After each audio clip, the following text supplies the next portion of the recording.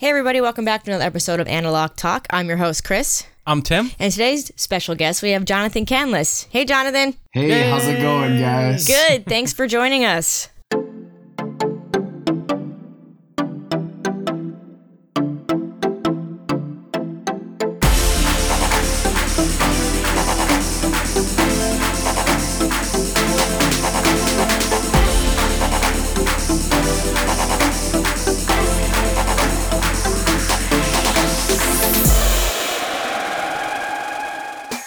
Yeah, thanks for having me. So I want to start off by saying I've been a huge fan of you and your work for years and years. Same.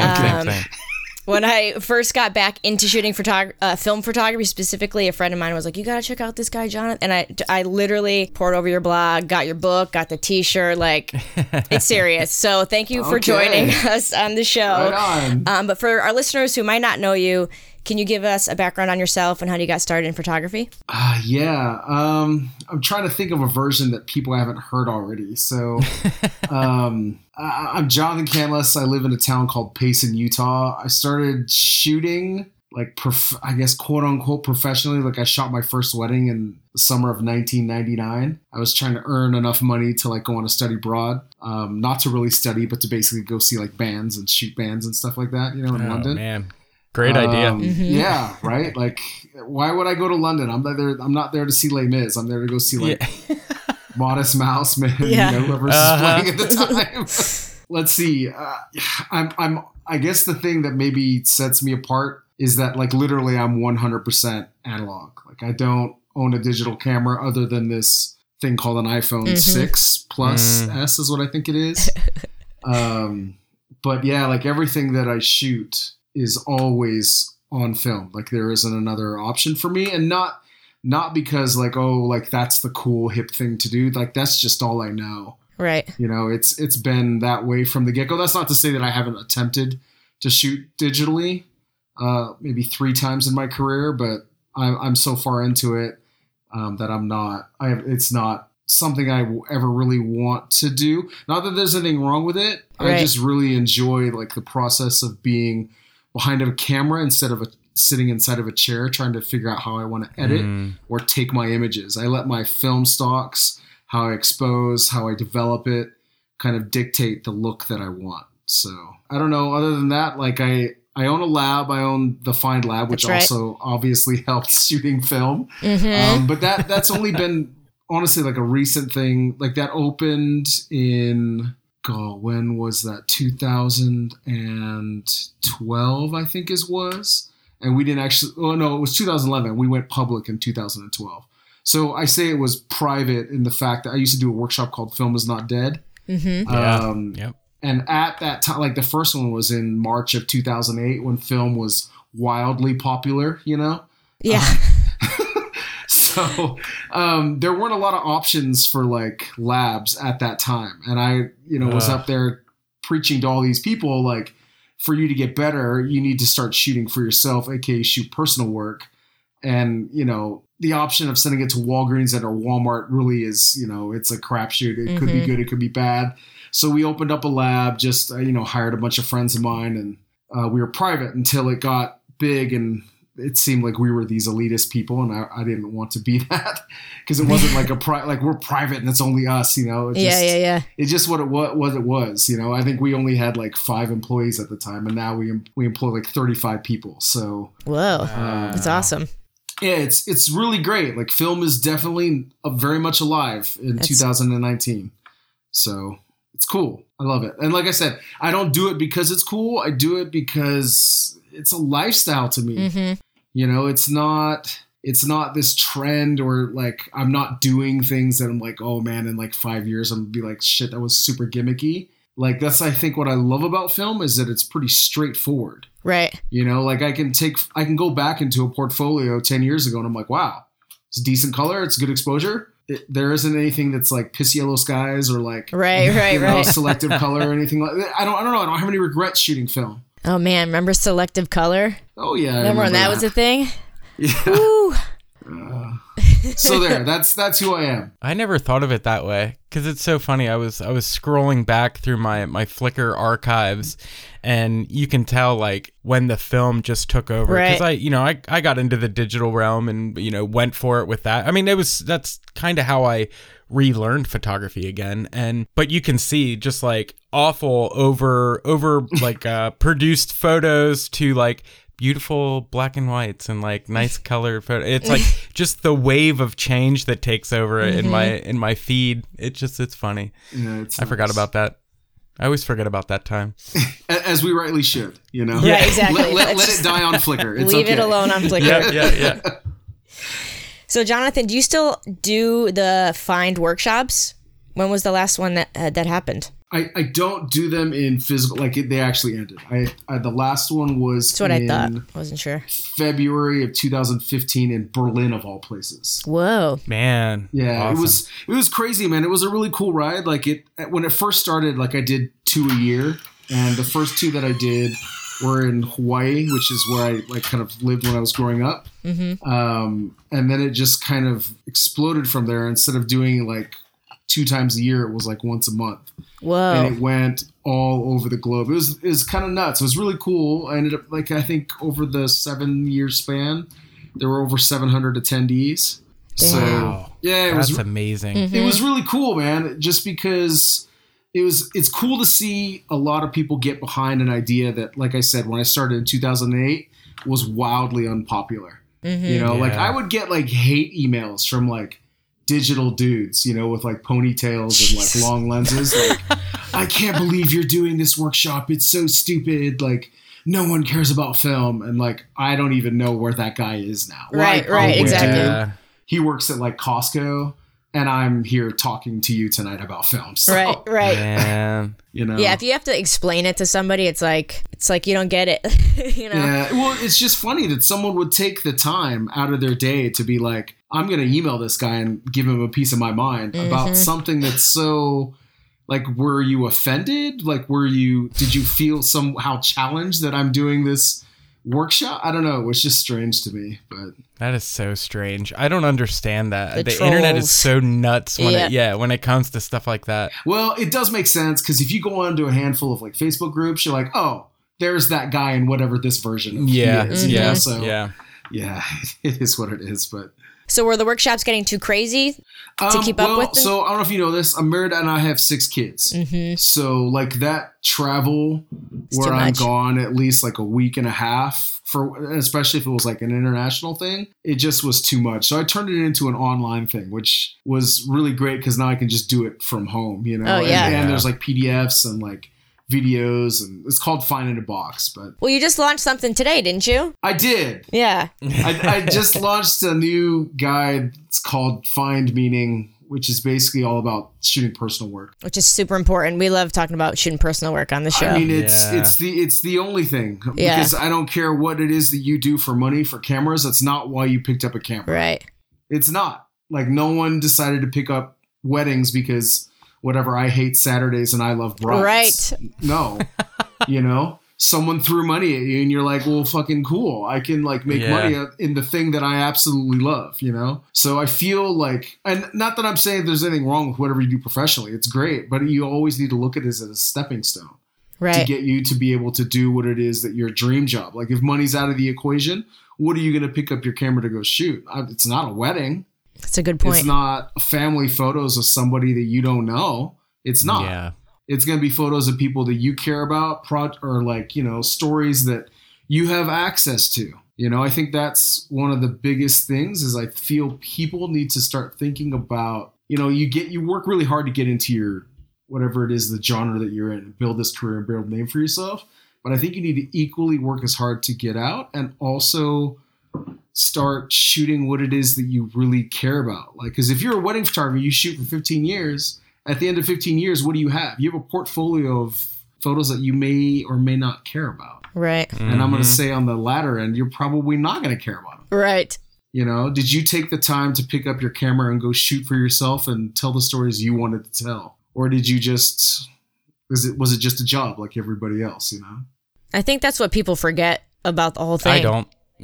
Yeah. Yeah, I don't. you don't. Yeah, but Yeah, I don't. I shoot strictly personal work, and there you it's go. it's the best thing ever. Yeah. It It makes is. me not hate it. Yeah. It's not a job to me. So I could be. I mean, we talk about it all the time. I especially say that it's just like if this would. I mean, I get it. I get making money at a profession like being a wedding photographer. Like that's pretty badass because not just shooting the photos, like getting to spend the day with like awesome people and like see all the love and all that stuff. Like I get it, it's great, but like, man, I don't want to like hate photography. Like I'm not, if my boss is listening, I don't hate my job.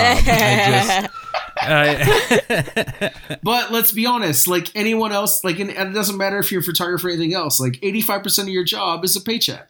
Yep. Yeah, 100%. 15% of it is like, oh my gosh, this is the greatest thing ever. This is what I'm gonna do for the rest of my life. So like for you to come in and like expect that your career as a photographer is going to be this Instagram life of you living your best life, it's a joke, like there are now, I'm not saying like all the gigs that I shoot are like that. They're awesome. It's great. I'll never complain. Someone is paying me money to push a button. Right. Like that's incredible, but that body of work may not be as important as say the body of work I shoot of my family, or like if I decide to get involved in some activism with like murdered and missing Indigenous women, which I've been working on for the last 3 years, like that body of work to me is leaps and bounds more important than what I'm getting quote unquote paid to do. For real.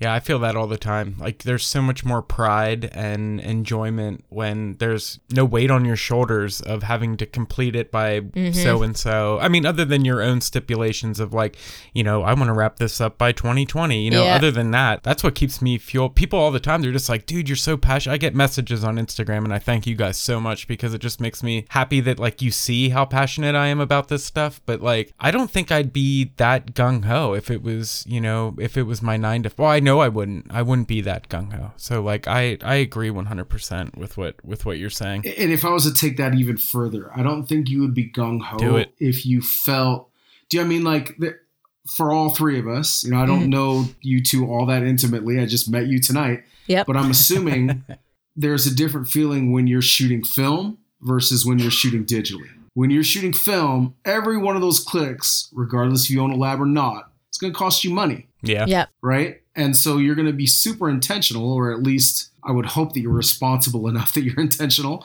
right. Where with the digital, like, I don't care how disciplined you are shooting film, you hand someone a digital camera and I don't care. You're going to start taking an extra one. Yep. And another extra one. And another extra one. And spray and pray. Like, well, I'm not saying you're going to get to the spray and pray point, but you're definitely going to be taking more photos, which to me equates to more editing and more culling. Like why? Like I love the idea of showing up with one roll of film and shooting it. Yeah. It's 12 shot. Like for me, I shoot a lot of squares, 6'6", so it's 12 photos. And like 12 photos to me is I'm not taking doubles of anything. Right. Like when I hit it, that was it.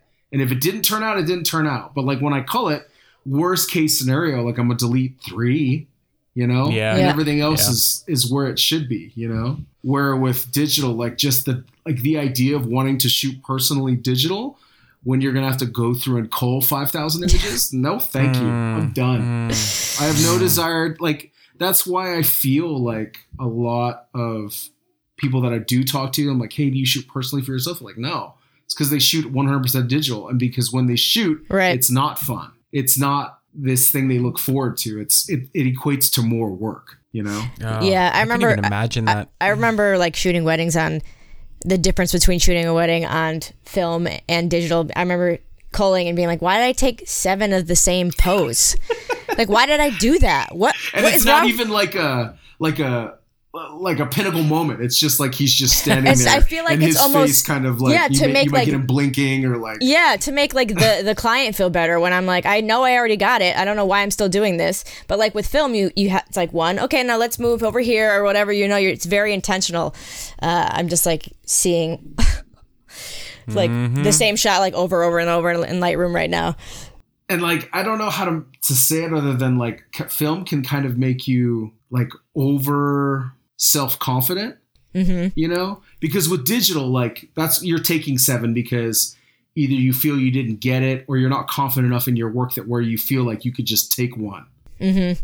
You know, where with film, it's like you take one and that's it and you move on and you're not, at least for me, I'm never like as I move to the next shot thinking, oh shit, did I get that last one? Right. Did I get it? Did I get it? I got it. I'm good. Where with digital, it's like, well, you know, let's just hope we get something. That's so crazy. Why is it like that? I mean, I did it not too long ago. I shot some food stuff for my boss at the job. She was like, can you just take a couple shots of these new plates so I can throw them up on the website? And I'm like, yeah, sure.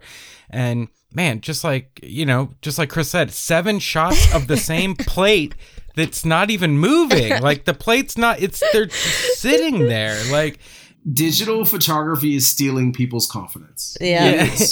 It really did. And I was looking at him, I'm like, man, I don't know if I got it. I'm like, I would have never second guessed that if I would have just like shot it on some like portrait or something. Mm-hmm. Yeah.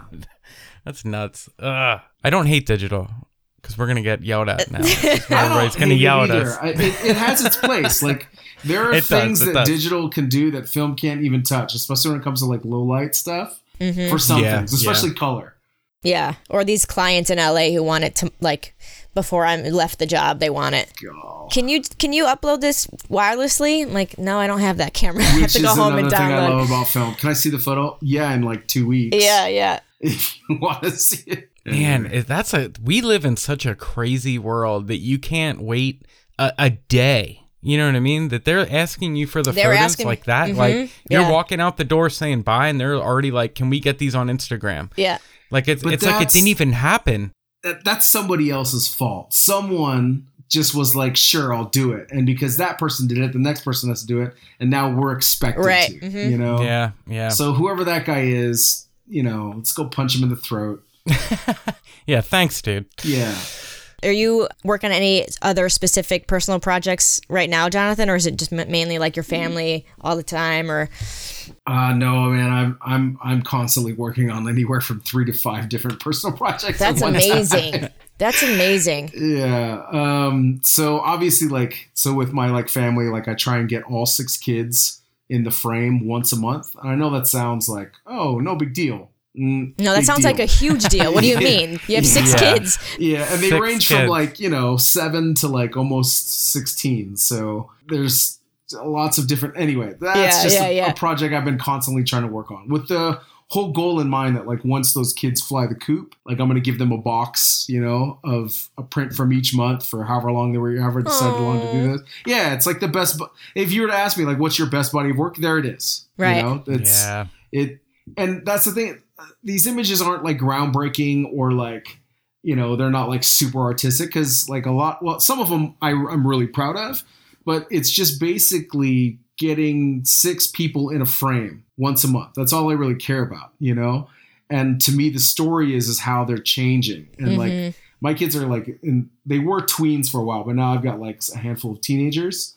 And how they're constantly, puberty is awesome. And just documenting it once a month. It's cool to go through like the last 12 images. You're like, wow, you've really changed. Yeah. Or like, I kind of get a glimpse of who you are going to be as an adult, So yeah, there's that. But I've got a couple other projects I'm working on. I've been doing, like I mentioned it earlier, like I've been doing this work with this MMIW, which is Murdered Missing Indigenous Women. It's a really crazy thing, but like basically I'm friends with a handful of Native gals who have trusted me enough to bring me along as a male to go in and photograph families who have had like horrific atrocities happen, like things you just can't even imagine.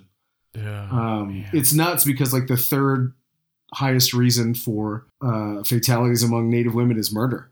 Jeez. Not like cancer, not like, heart disease or whatever. It's murder. So going in and telling these stories, and a lot of this, again, has to do with access because it kind of started way back in 2016 when I went to Standing Rock to go take photos. A friend of mine who is Native, who actually I shot her engagements like maybe like 10 years prior. I'm not sure when it was, maybe 2008. So maybe 8 years prior. Anyway, I became really good friends with her. Like she's just a really cool friend of mine. Her name's Alexis Dyer, but she invited me out to go, and that kind of, I don't know, steamrolled the whole project. And I'm still doing so. Like tomorrow, I'm going to go up to Salt Lake. I'm shooting this native guy who is gay that's running for a certain seat in, I'm not exactly sure, in Salt Lake, and I'm gonna go take his headshots and stuff. Wow. It was. I just saw him at Pride last week. He's all dressed up in like his garb, which was amazing. Yeah. And now it's cool, man. Like it's really great to see that your photos go beyond just the basic, like, you know, here's a nice shot of whoever because I do a lot of families now. I used to shoot a ton of weddings. That's how I kind of got into this business. I started shooting tons of weddings.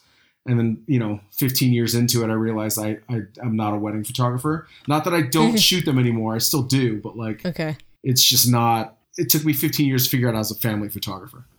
Right. And so to go through like these kinds of things, it's not mundane, but like, they're not like life shattering or like images that are going to bring like social change to anyone. You know, they're heirlooms for people. Right. So to be able to have access to projects like this that can actually make people think, make people actually, like, I don't know, be provoked to donate and help other families like this. It's kind of cool. Now, is that project going to be like a book or? No, it's an ongoing project. So like, okay, let me just give you an example of one thing that happened. So I was asked to go shoot this rally at Sundance in 2018. So it's like January, you know, like as I was going there, like I saw like Will Smith's kid. I don't know what his name is, but the weird old kid, you know? Yeah. He had his little film camera and stuff. And I'm there to basically document this gathering of women who I assumed were all from Utah, who have had someone go missing or murdered. And they were getting up, like, it was just kind of a really cool, I guess, platform. Because there were a lot of, like, you know, it's just a stark contrast of these Native American women and families who, you know, are kind of on this lower socioeconomical ladder versus dudes in like coats that cost like, I don't even know how much, you know? So I started shooting this and like was hoping that, you know, I'd be able to tell these stories because they were all local. These women had flown in from all over the States. Whoa. Oh, like none of them were from Utah. And I was like, man, how am I going to like take this project a step further, which would basically, in my opinion, go to their home, hear their story, document their family, and, you know, kind of like raise awareness, have these like in your face kind of portraits that are like, whoa, like if you look at them, you wouldn't think anything, but if I tell you this backstory, you're like, what in the world? Right. Yeah. So that happened, and, you know, we realized there wasn't anyone there. So I asked the gal who kind of was the head of it, her name is Danae. And her auntie back in like 1983. Okay, so listen to this crazy story. They were in like a trailer, you know, it was like a Friday night. I think she was just a couple months shy of her 19th birthday. Her and her mom were like knitting in the trailer, and she had a 3-month-old baby. This guy came, cut the power, came in, shot the mom in the head. She survived. No. He didn't see the baby. Wow. So he didn't shoot the baby. She's alive now. Like the mom is alive and ended up like chasing her aunt all around. Like she struggled, ended up murdering her. Right. So I flew down to Arizona with Danae to go meet their family and like it was crazy. Cause I landed in Phoenix and then I had to drive like 4 hours to Sanders, Arizona, which is like middle of nowhere. It's like Navajo reservation, right? Like they met me at a dollar store because they had to take me. They couldn't give you an address of where her grandma lives. Yeah. You know? And like as I'm driving with them, like they're like going all these back roads. I'm like, oh dude, they're trying to ditch me. You know? They weren't though, but like it's just all these random back roads, you know? And I had maybe 3 hours by the time I got there to the house before it's dark. Because I went there, I think in February. Is what it was of last year, or was it this year? It was last year. But I had 3 hours to tell this story and like somehow honor this aunt who had been murdered, and there was no justice to it. Like the dad had already, like, you know, because it happened on like native land, they kind of had an idea who had done it. They brought these things to the FBI and they just got pushed aside because they were native. Yeah, it's just fucking nuts, man. Like, but that's the thing is, man, like you think about it. You know, let's back up maybe like 10 years ago, or let's go back 8 years ago when no one really was I mean, I know I have a handful of friends who are activists where there's always something to be, angry about or something to promote so that you can make change. But for me in my life, 8 years ago, everything was happy. I wouldn't ever do any kind of project like this at all because things were fine. But in this climate that we live in now, there's a lot of things for a lot of people that just they piss you off, man. Right. Like, I just can't believe what's happening. And to have an opportunity like this to come up, hey, will you come do this? Of course I'll do it. Right. Yeah. Like I would totally jump at the opportunity if I knew I could take images that could possibly make change. I was just going to say that's like the most beneficial thing about, photography or any medium, I guess, really, if you're doing something to show the world, like, look what is happening. And that's incredible. Well, I mean, if you think about it though, like, I mean, the both of you both have access to a story that none of us would have access to. Yeah. Do you know what I mean? Like in your social circles, there's something that's going on that people, one, they trust you, And so if you showed up with a camera, you and you alone be able to tell that story. Where if I showed up, it's like, whoa, I don't know you. Right. This is weird, So I feel like this personal work is all about finding where that access is, finding out where those doors are and opening them and actually getting off your butt and doing the shoot, Man, I think about that every day. Like every day I try to dig myself into something locally around here that can be told. It's amazing how powerful just like an image is. You know what I mean? Just one photo of what this is along with a couple words is just nuts. I mean, sometimes you don't even need words. Yeah. It's just nuts. And that's the thing. I feel like there's this like double-edged sword with social media because I hate social media. I just hate it. But I love it because like I'm not out there, like I don't do these projects for likes and or accolades or anything like that. I do this in hopes of it getting in front of the person who can do more than I can. Right. Yeah. Like there's only so much I can do monetarily or even in terms of like time to be able to commit to go and do these shoots. Like I said, I'm married, I've got 6 kids. I can't just be off and doing these things pro bono, which is they're all, I would never ask for compensation, Right. But in a real world, like it's obviously not something I could constantly be doing. But if I do the right project, I can pick and choose and take the photos that are effective enough and that gets in front of the right person. That's where change happens, in my opinion, because someone else can do something more than you can. It's just you getting those photos in front of that person. And I feel social media is that necessity, no matter how much you hate it, like it's how things go viral, Yep. You're not going to get viral by having a print in your room that you don't show anybody. Yep. So true. Anyway, let's geek out about film. They just announced Acros is coming back. I know. I just made a post on my Instagram story saying, isn't anyone else like kind of worried that it's like version 2? Like, is it going to be the same? Is it going to be worse? So, is it going to be better? Like, what's version 2 mean? What does that mean? All I care is that if version 2 is still orthopanchromatic, I don't care what you do.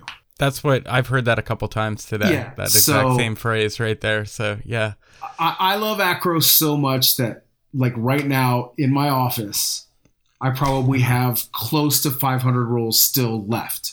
Like kidding. Like when they said it's canceled, I bought it all up. I didn't buy it to sell it at the lab. I bought it for me, selfishly, because literally that is my favorite black and white film. And I love it because it's orthopanchromatic. Like it's just, so for those of you listening, if you don't know what orthopanchromatic means, it's basically, it has really low sensitivity to red and the UV rays, So like blue people, not blue people, people with blue eyes or freckles, AKA my wife and or my kids, it looks amazing. It's like that old kind of tin type look. Like a lot of that stuff was, it wasn't orthopanchromatic per se, but it kind of has the same look, I guess, or qualities to it. But yeah, I'm really curious to see what they say, quote unquote, what version 2 is, because their their verbiage for why they got rid of Acros was there was a lack of materials. Somehow in 2018, there's a lack of materials. That translates something got expensive and it just wasn't worth it to us. Right. so if I step back and be someone who owns a lab, I met with the Fuji like higher ups at WPPI this last March. And we met with them the day after they decided to, up their prices 30%. Mm-hmm. Yeah. And no one in that room knew anything really about it because it just came straight from Japan, Yeah. And so it was a lot of doom and gloom. Yeah, that meeting was great. Yeah. It was amazing. But it was cool because, we talked to them and they were like, what can we do to help? And I'm like, well, stop discontinuing everything. Right. And stop raising please. things double digits. And if you are going to raise something double digits, give me something back. Like if you compare the two companies like Kodak and Fuji at the time. So Kodak also made a price increase. It was single digits, but you gave me E100. You gave me P3200 and 35, and now you're going to give me E100 in medium format. And I know for a fact that they're going to make P32 in medium format. They already have. They just haven't released it. Yes. So this is what I heard from Tim Ryugo. So he was, I don't know if you know who that is. Do you know who Tim is? Yeah. Mm-hmm, mm-hmm. Oh, yeah. You've met Tim, right? Not the most loud person. So we were at WPPI and he's like, I've seen the film and it's amazing.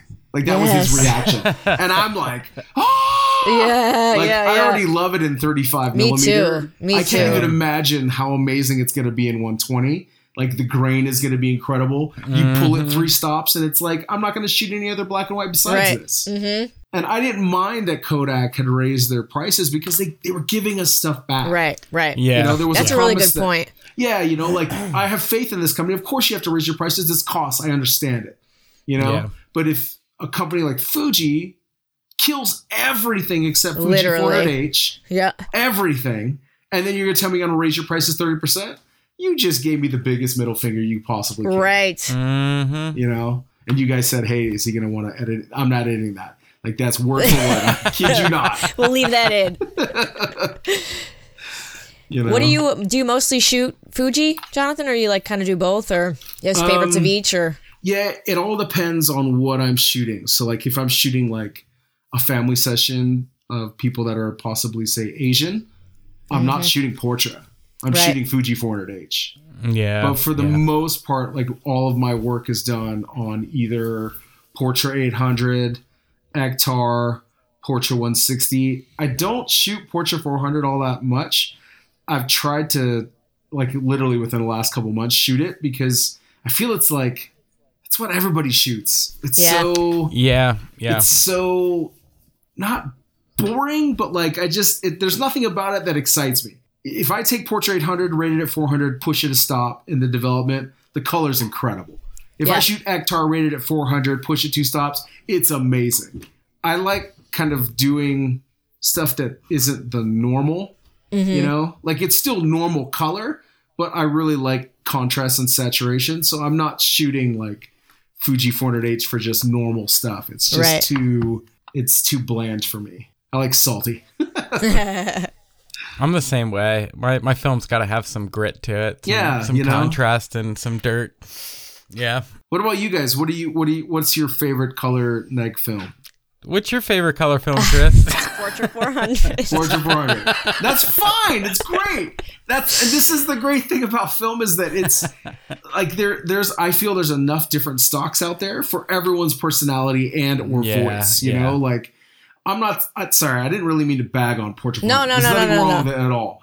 It doesn't fit in what it is that I want to do or how I want to tell my story, And that's not to say that it doesn't work for a gazillion other people, Man, I'm mostly black and white. If I do jump into color, it's like usually Lomo 800. I'm a big fan of that Lomo 800 film. I've heard a lot of great things about this film. I've yet to shoot it, but I for some reason I heard like years ago that it was like repurposed Kodak 800 or something weird like that, Portrait 800, but I could be completely wrong. I just heard that forever ago and it stuck in my mind, but it's not anything like Portrait 800. It's like heavy on the blacks, like blacks are black and I like that. Yellows it's got like a weird yellow tint to it. Like, I don't know how to explain it. It's not like it's not a warm yellow tint. It's just this like, but it's not, that makes it sound like everybody looks yellow. It's not like that either.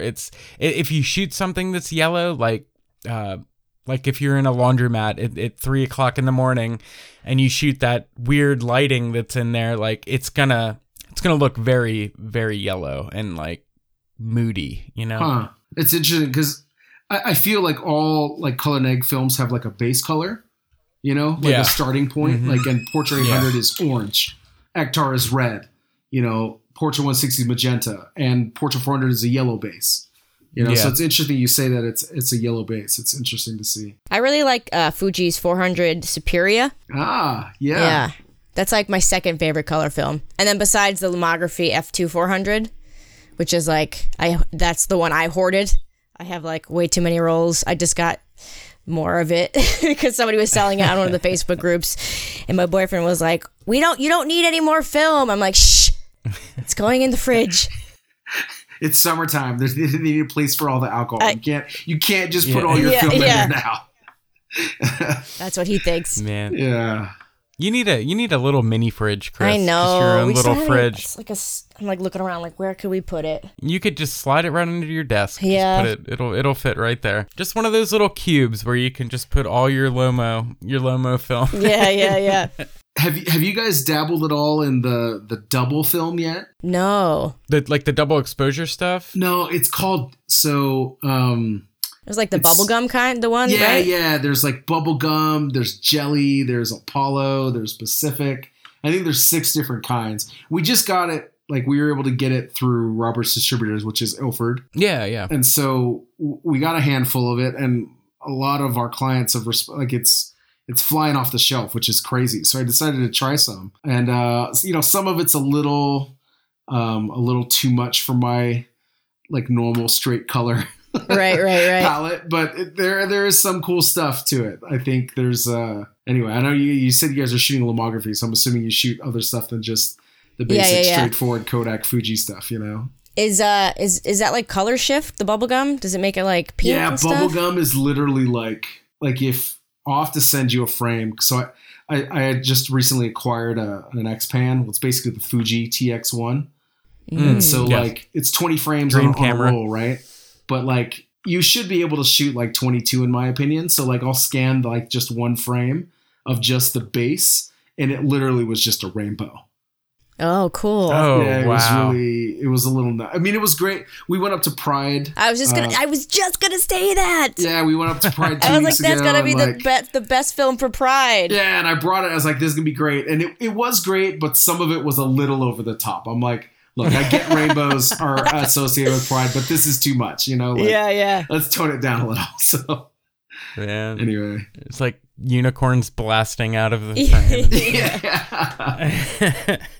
So what's your favorite black and white film? Oh, man. It would probably... For the longest time, it was 400 Tri-X, but I definitely shoot more T-Max now, 400. Really? Like, all the time. Yeah, and I push it to 1600, and that's just... I love the crushed out blacks and just white, like super contrast, like I said. Like, basically, I'm developing... And when I develop, it's basically like taking the contrast bar in Lightroom and turning it all the way up. I just really like, grody, dirty stuff. And I seem to get the most dirt out of T-Max, which is weird because it's like a T. Yeah, that's like really grain. fine it's supposed to be, grain. Yeah, but everything you said, everything that came out of your mouth is not T-Max. So. Yeah, but for some reason, that's why I would shoot Tri-X for the longest time. And I think something got mixed up when I ordered a brick of film. They sent me T-Max instead of Tri-X, and I was like, no. And then I shot it anyway. Yeah. And it ended up being like what I actually wanted, And really? It was weird. It was like a gift. I was gifted from the gods this like 10-pack of T-Max. Yeah. And same with the P3200 though. Like, I've been... Oh, dude, I've been shooting this project. One of my friends, her boyfriend passed away committed suicide. And we have been working on this project throughout the year, like photographing all of his stuff, to the stuff he left behind, to her, like in mourning, to, I mean, it's just been like one of the deepest projects I've worked on in a long time. And I've been shooting mostly P3200 with that, minus like the 4x5 stuff I've done. But I can't, I know it's like sacrilegious to say, but Ilford, I just haven't been able to get into Ilford in 35 millimeter. If I shoot it in medium format, or there's a 4x5, big difference between 35 and 120 in Ilford. Because like for me, the ultimate black and white film is HP5. And I heard that a lot. Not at 400. I really find it really boring at 400. If I shoot HP5, I'm pushing it 3 stops always. Wow. Yeah. Yep. Like it can turn the dankest of situations into what looks like, oh wow, that was really great light. And you go like, I look back and I'm like, that was horrible. There was no light. There was no light, and the quality of the light was horrible. But HP5 push 3 stops, developed an X-Tall is just, if you haven't tried it, man, like, and now when I say this, again, medium format only. I don't shoot Ilford in 35 at all. But like going back, like what you're saying, that P3200, that's an everyday film for me. I don't care if it is bright outside, like super sunny. That's the best thing about it. Yeah, you can shoot it at any time. I can literally shoot it in the dark. Yeah, in the dark or broad daylight, man. I've been shooting it in the middle of the day at like F22 at 1000, and it looks amazing. It's incredible. Yeah, I love that film. Yeah, I think that's my one, between that and the Tri-X 400. Those are my 2 favorite black and whites. I wish I could get into Tri-X as much as I know a lot of people love it. Yeah, it's really good. It's like my Tri-X is your Ilford. Yeah. Like I just haven't gotten into it. I've tried it. It just is not, I don't know. One, you've got Acros. So like I said, I've got like just under 500 rolls hoarded of version 1. That's so great. Version 2 isn't all that great. But like for me, it's like daylight is Acros, and anything that's questionable where I know I don't have light, it's HP5.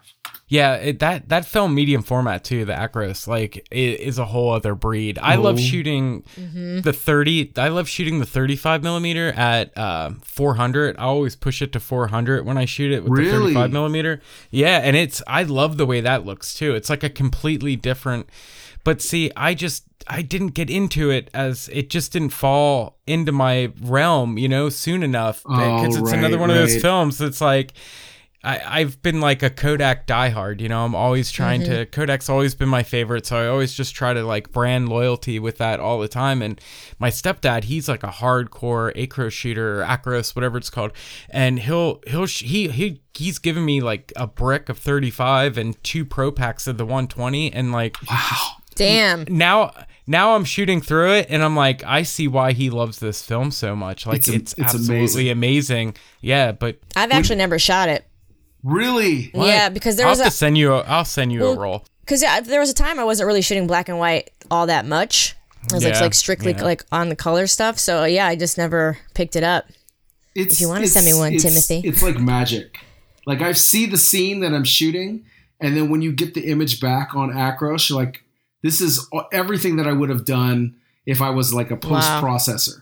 But I'm not, and it's just amazing straight out of camera. Man. So like when you were saying you pushed it 2 stops, did you feel it looked different? Because I feel like when you push Acros 1 stop, or especially 2 stops, like it loses that orthopanchromatic feel. Yeah, it turns it basically into Tri-X. Is what it does. Yes. Yeah.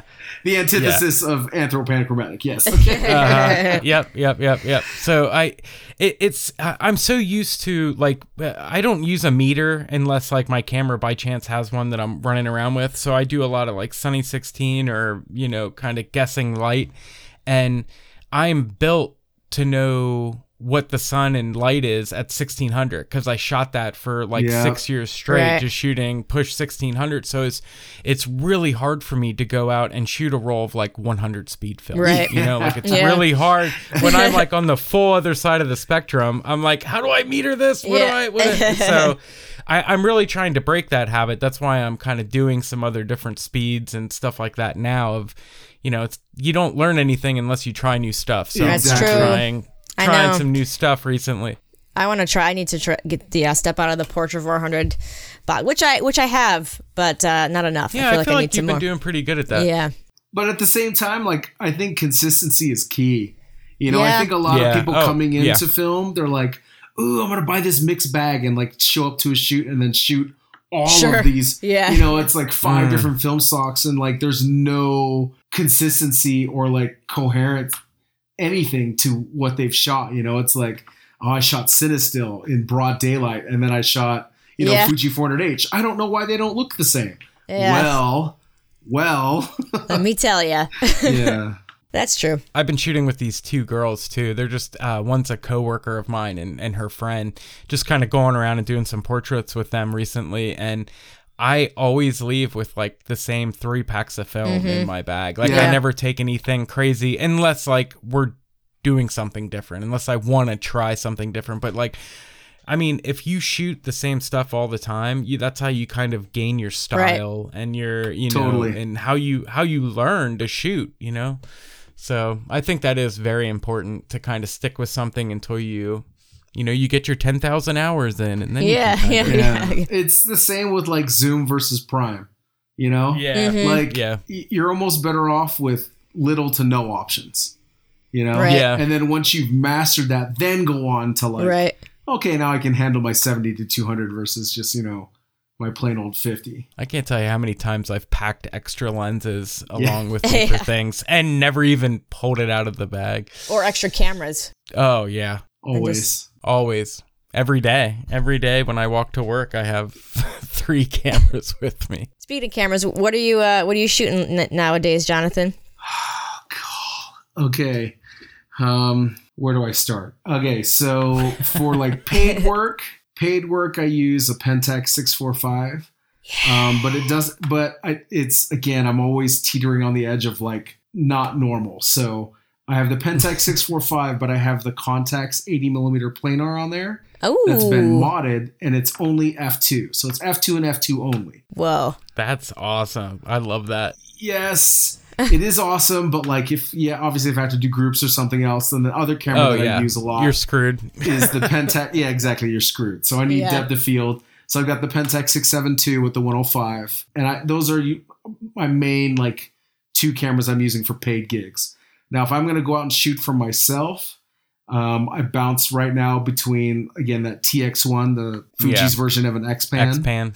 And then I also love my Rolleiflex 6001. Ooh. Which, man, no one cared about that camera. I don't even think people care about it now. I picked up a whole like mint kit, everything you needed with like the PQS lens, which means it like syncs with flash at 1/1000th of a second. That whole set was $500 on eBay. Yeah, just like stupid low. I was like, done. Did you guys ever see like there was a Time magazine cover of the Game of Thrones people shot on Ektar? No. Yeah, I'll send you a link to it. It was maybe a year or so ago. Yeah, right? It's like, how do we miss that? Yeah, it was shot on Ektar on a freaking Rolleiflex 6001.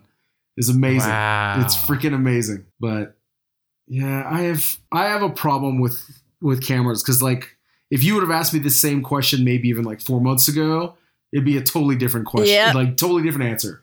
Like I would have been like Contax G2, 35mm lens, no questions asked, and my Rolly 2.8C, which I still love both of those cameras, but you just like, I'm as fickle as the weather, like it's like a high school boy. I'm like dating a new girl every weekend, It's like, oh, I like this one. I like her. Ooh, she's nice. Oh, man. Not to sound like misogynistic, but that's basically what it is, like I'm going through cameras. Like, I mean, if you guys are analog geeks, everyone is guilty of gas. I don't care what anybody says. Oh, yeah. Oh, for sure. For sure. I'm the same way. I have a bunch of stuff that's like, I keep hiding like all my good cameras in my closet now just because I can't keep looking at them like every 5 seconds because then I just want like another one like or just like it or it's like brother or the newer one or because you're saying the Pentax 672, like that's on the list now of things, and I have a perfectly fine Pentax just sitting right there, you know. So I guess I kind of have to remind myself every once in a while. I'm gonna say I've been going through that a lot lately, where I'm just like going through cameras again. I was on a good track there for a while. I was sticking with the same camera for probably a year straight. Yeah, and now I'm back to. I'm very jealous again. of the people who are like, I have an M6 and that's it. I'm like, oh man. So you're just like, that's just what you. Me either, because I feel like, at least for me, when I pick up something I haven't shot in a while, it's like, okay, I'm like re-energized, I'm like inspired again, like, you know what I mean? Just because it feels different, and you're gonna get different type of stuff. So yeah, having the one. I mean, that sounds like it sounds a dream, ideal, but like I think what happens, at least what I have found, is that like I just get so sick of my work. I'm like, oh my gosh, it's the same thing.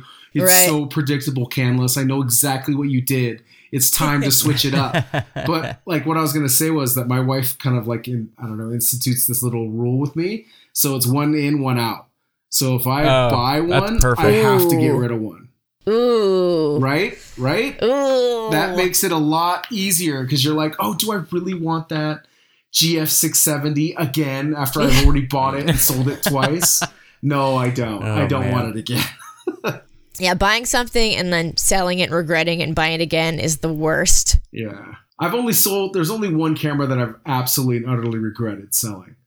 It was the Rolleiflex 2.8F.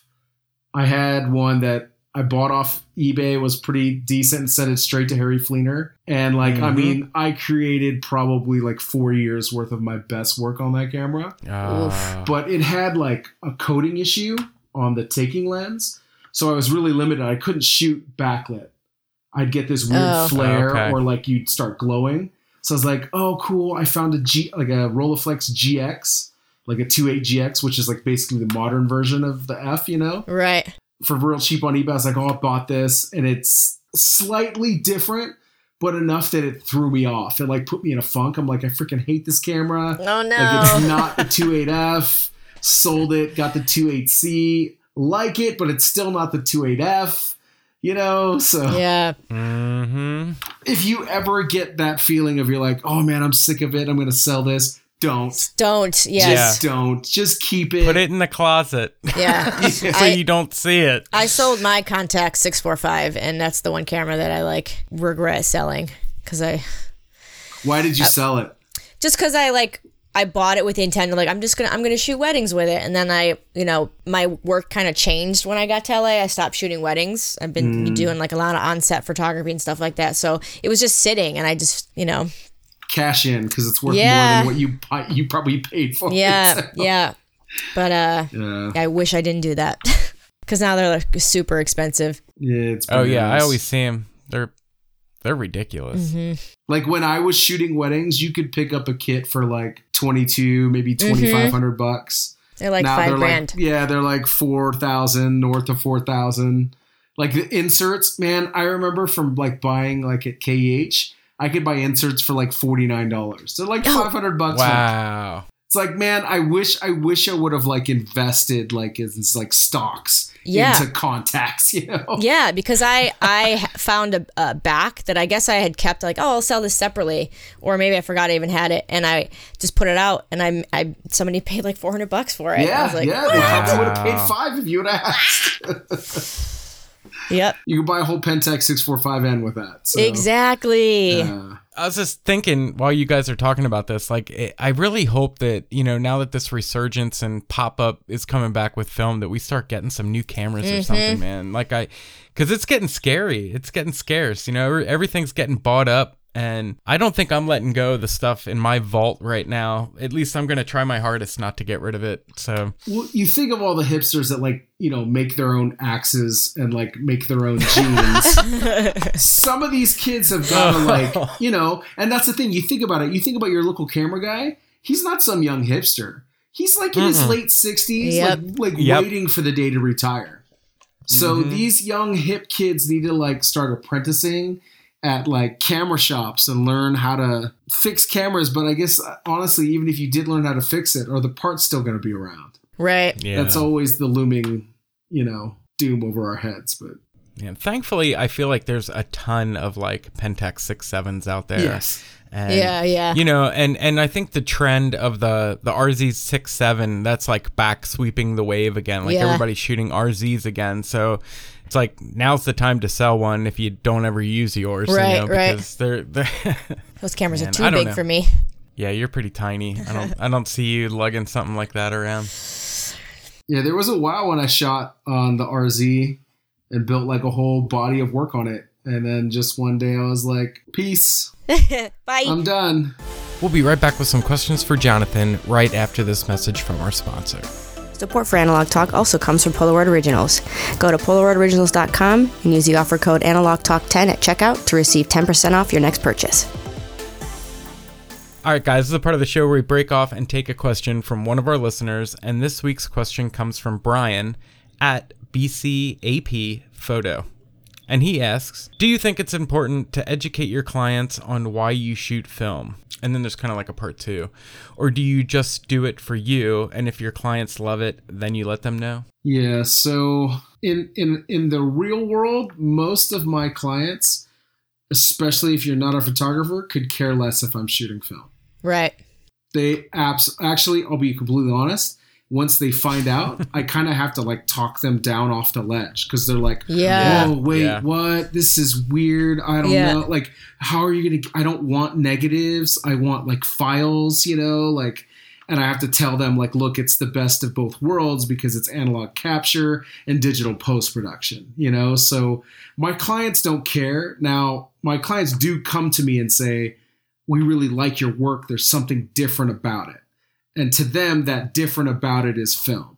Right. Now, whether I have to educate them on that or not, I don't think it matters. You know, your clients don't care. Your clients care what your photos look like. The only people that are come to you to be like, hey, shoot film are other photographers. Or super like analog enthusiasts, you know? But a normal like person that's going to hire, hey, I want you to shoot this wedding. Hey, I want you to shoot our family. Like when I show up to the gig and I'm like loading film, they're like, whoa, wait, what are you doing? Like, oh, just changing film. Hold, please. Talk amongst yourselves. You know. Yeah. I don't think it should ever matter. Right. You know, to a client. This is a personal thing. You know, this is how I get from point A to point B is up to me, and it's up to my client to trust my process. They don't need to be educated on it in any way, shape, or form. I'm not going to get out there and start talking about f-stops or how, this portrait 100 is going to make your skin just look like, come on. Can you imagine? No one cares. God. Yeah. No one cares. So, you know, film, I think it's a personal choice, you know. I feel there's images that I can only create on film because, one, there's only certain cameras that I can use. Like the X-Pan is obviously a very unique format. Now I could shoot that digitally, but like that's extra steps that I didn't sign up for, you know. Or like say my Carl Zeiss lenses with my like portrait film. It's amazing, you know? And like, I love that I have specific formats that I can shoot. Like at a family session, I'll shoot 6.45, 6.7, and 6.6, you know? And with never the intention of ever cropping them so they would all look the same. Like I shoot 6.45 for this, 6.7 for this. And, you know, I like the different aspect ratios. I hate the idea of like shooting and thinking, oh, I'll crop that later. Are you kidding me? Yeah. Like, I shoot full frame, like, and I put everything in my frame for a reason. Right. And I don't do it to like sit behind a computer and fix it later. You know, you want to get it done right the first time in camera. So that's my answer to that guy. It doesn't matter. Yeah, your work speaks for itself. Yeah. They're hiring you, not what your medium is. Exactly. Okay, tough question. Go ahead, now. Chris. This tough question. Give him Should I give it to question. him? Yeah, go ahead. Boy. We talked a little bit about cameras already, but if you were stranded on a desert island and can only use one for the rest of your life, what would it be and why? Do I have to own it now? No. What? No. I don't think it matters now. No. If I could have one camera and I have to shoot it for the rest of my life, can I add an accessory? Yes. Yes. Yeah.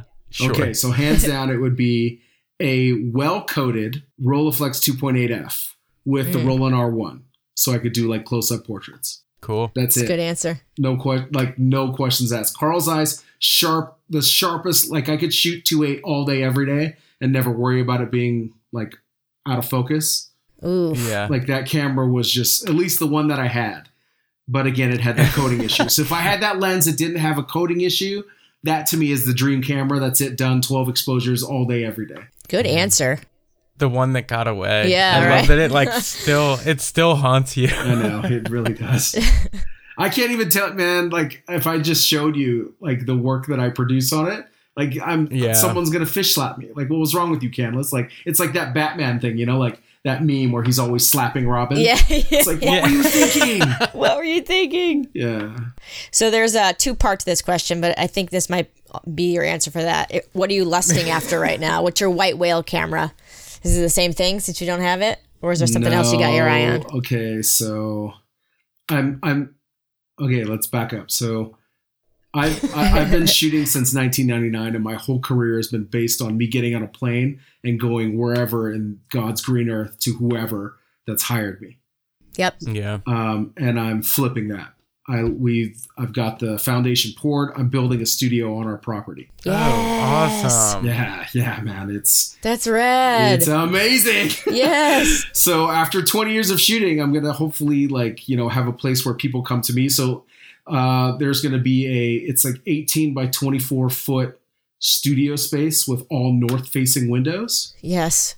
Right? Like amazing. Oh my God. That's the shooting area. And in that, with this happening, I finally want to try and attempt to do tintypes. But before I get into the tintypes, I want to acquire an 8x10 camera with probably just like a 300 millimeter lens, because I acquired 60 sheets of Acros in 8x10. Oh, snap. That's right. Shut up. Come on. So that's the I guess the unicorn that I'm chasing after is figuring out the right 8x10. Yep. So that yeah. And let's be honest, I'll probably just get like an Intrepid. I was just going to say. It's not about having, because like you could literally like buy what it's going to cost to build my studio 8x10 cameras. Like right. they're just ludicrous, you know? So, and it's just a box with a bellows. That's all it is. So probably an Intrepid 2 with a 300 millimeter lens. I'd like to get the Zeiss one. I think it's a 4.5 300 millimeter lens, and then finally shooting my 10s that I have sitting in my office. Right? Yeah. Right? And Acros 8x10. It's over. It's done deal. It's as good as it gets. I just had a tear go down my cheek. I just wept right there. August, man. August, the studio will be done. Come to Utah. I'll take your I'll picture, be out. man. I'll be out. We'll get a portrait together. Yeah, I'll make it happen. Oh, that would be so awesome. That would be so much fun. Right? That's so exciting. Congrats on that. Yeah, I'm super stoked. Finally, like a space. Because I'll be honest, like right now, my office is the laundry room. Yeah. So I run my international business out of a laundry room. Yep. I love that. Yeah. I love it. That just gives me hope. And I'm sure. Yeah. Well, the space that I see you in right now is super legit. Like if I was to be sitting where you are, there'd be like a double stack washer and dryer behind me. Yeah. Like my kids' clothes everywhere, and like it's not very professional. So. I fought for the spare bedroom, so there you go. It's a man cave. It looks nice, man. Yeah, for real.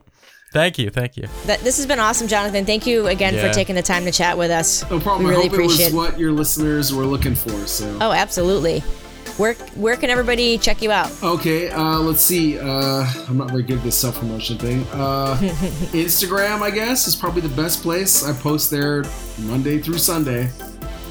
So at Jonathan Canlas, so JONATHAN, and then CAN is in Nancy LAS. Yeah, just go there, because everything else that you would possibly be interested in having, I have a Linktree thing, and all.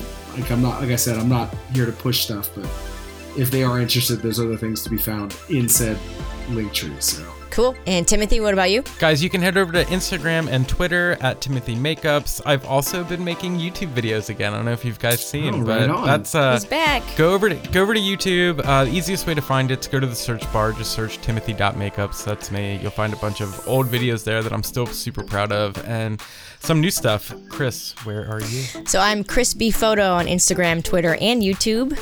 I do some YouTube stuff here and there as well.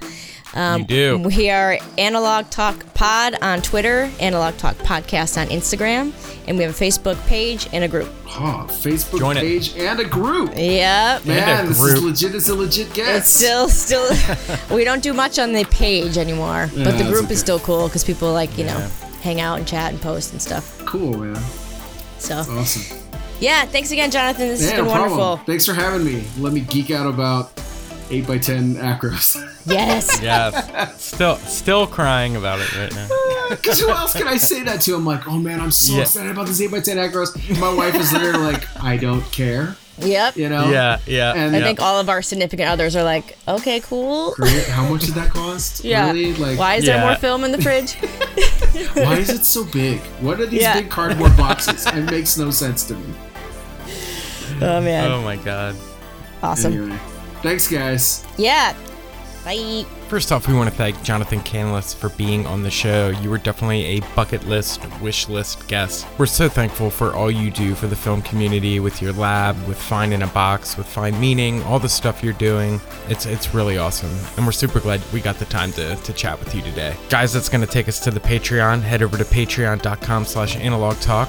There is a couple things over there to help us out, a bunch of tiers. You can get some prints. We're doing live streams, some after show videos for you guys to check out. Any little support helps the show. Guys, also, if you could head over to iTunes and subscribe to the podcast and leave us a review, that makes it a lot easier for, people to find the podcast. It makes it a lot easier for searchable, reasons. So head over to iTunes, subscribe, leave a little 5-star review. That would be awesome. Tell us how much you love the show. Guys, until next week, we will see you soon. Later.